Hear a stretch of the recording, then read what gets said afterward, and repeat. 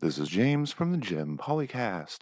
On this episode, I'm going to talk about the gerrymandering from Texas and what the recent announcement of the lawsuit from the Justice Department really means. Uh, to me, it means nothing. It really means that the Justice Department is into delaying the inevitable. In all honesty, I've said it numerous times that if there wasn't meaningful legislation passed in Washington, that all of the all of the laws that Texas was going to pass, and the Democrats who walked out and denied the Texas State Senate quorum, all this other stuff, I said all of that was going to be meaningless if there wasn't legislation passed at the federal level. There wasn't any meaningful legislation passed at the federal level, and guess what happened? The Democrats, them walking out was a complete hollow gesture because those voting restriction laws passed.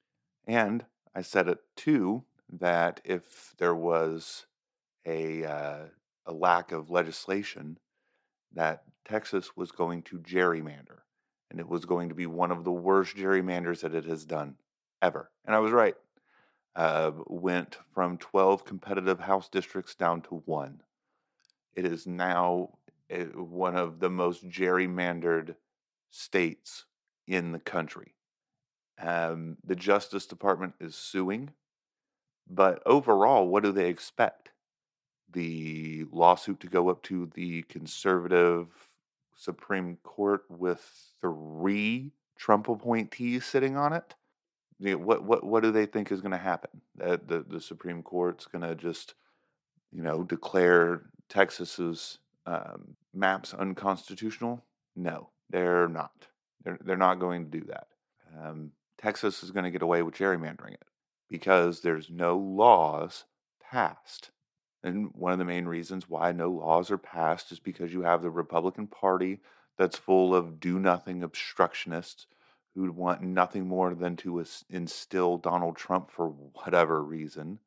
And then you also have 2 quote-unquote Democrat senators who are beholden to corporate money, and using the guise of bipartisanship to hold back progressive legislation, um, um, with this kind of fake bipartisan facade. So they use bipartisanship to mask their corporate donations as their motivation to stop a lot of the more progressive laws from being passed, which, oddly enough, defending voting rights is now a progressive idea, which is weird because I could have swore that protecting voting rights should be an American idea.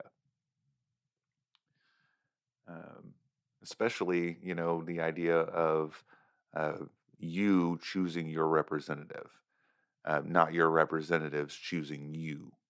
Not how that works. It's not democracy in reverse. I choose my representatives. My representatives don't choose me. And it's just weird that the country hasn't already stopped this. Um, Gerrymandering seems pretty low hanging. Seems pretty easy to pass legislation to stop. Um, I mean, I get now, given the political climate, that passing something like this would be more difficult, given everything that I said before with the Republicans and the 2 corporate senators who call themselves Democrats but are really Republicans. It'd be difficult to pass things, but it still needs to be done. Um, this whole entire thing of hoping that the Justice Department is going to be able to stop it, it's not going to work either. At best, it just delays the inevitable.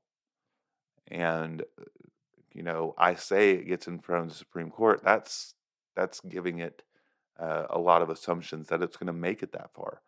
There could be a federal judge that kills the case and um, allows Texas's maps to be used.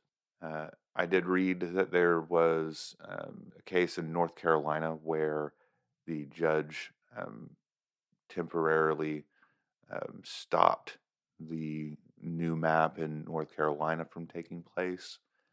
Hopefully, something like that can happen in Texas, but I don't think it's going to happen in Texas. I think that lawsuit in and of itself is probably going to get thrown out eventually. Um, it'll be appealed, and then another judge will be like, no, we'll let it happen, and then the map in North Carolina will take place, or be allowed to be enacted. And then same with Texas. I don't even think Texas is going to go that far, depending on where the lawsuit was filed. And I'm not even really sure which circuit court it was in.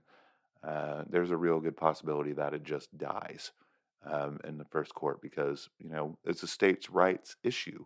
And the courts are not going to weigh in on it unless there's legislation for them to weigh in on. And so you'll have a judgment that allows the gerrymandered maps to be used by the states. That's kind of how I predict it's going to go. And again, not trying to take a victory lap, but I said a long time ago, if they didn't get this stuff done at a federal level, that the voter restriction laws were going to pass and Texas was going to gerrymander the crap out of itself. Both things happened, and we still have nothing from the federal government. Now, I want to keep this, I want to keep something in everyone's mind when you listen. I'm not dogging on the Biden administration or the congressional Democrats. Um, this should be a bipartisan supported issue. The Republicans should not want gerrymandering. The fact that this has to be done in a partisan way is a shameful atrocity to our democracy, and it falls squarely on the extremist, do nothing Republicans and the two quote unquote centrist Democrats that are trying to hold on to bipartisanship when it's really just them using bipartisanship to cover up the fact they want to still vote in the interest of their donors. Um, so the Democrats are not the problem here. The problem is our country has a party that doesn't care about anything other than keeping its own power. They don't care about anyone else.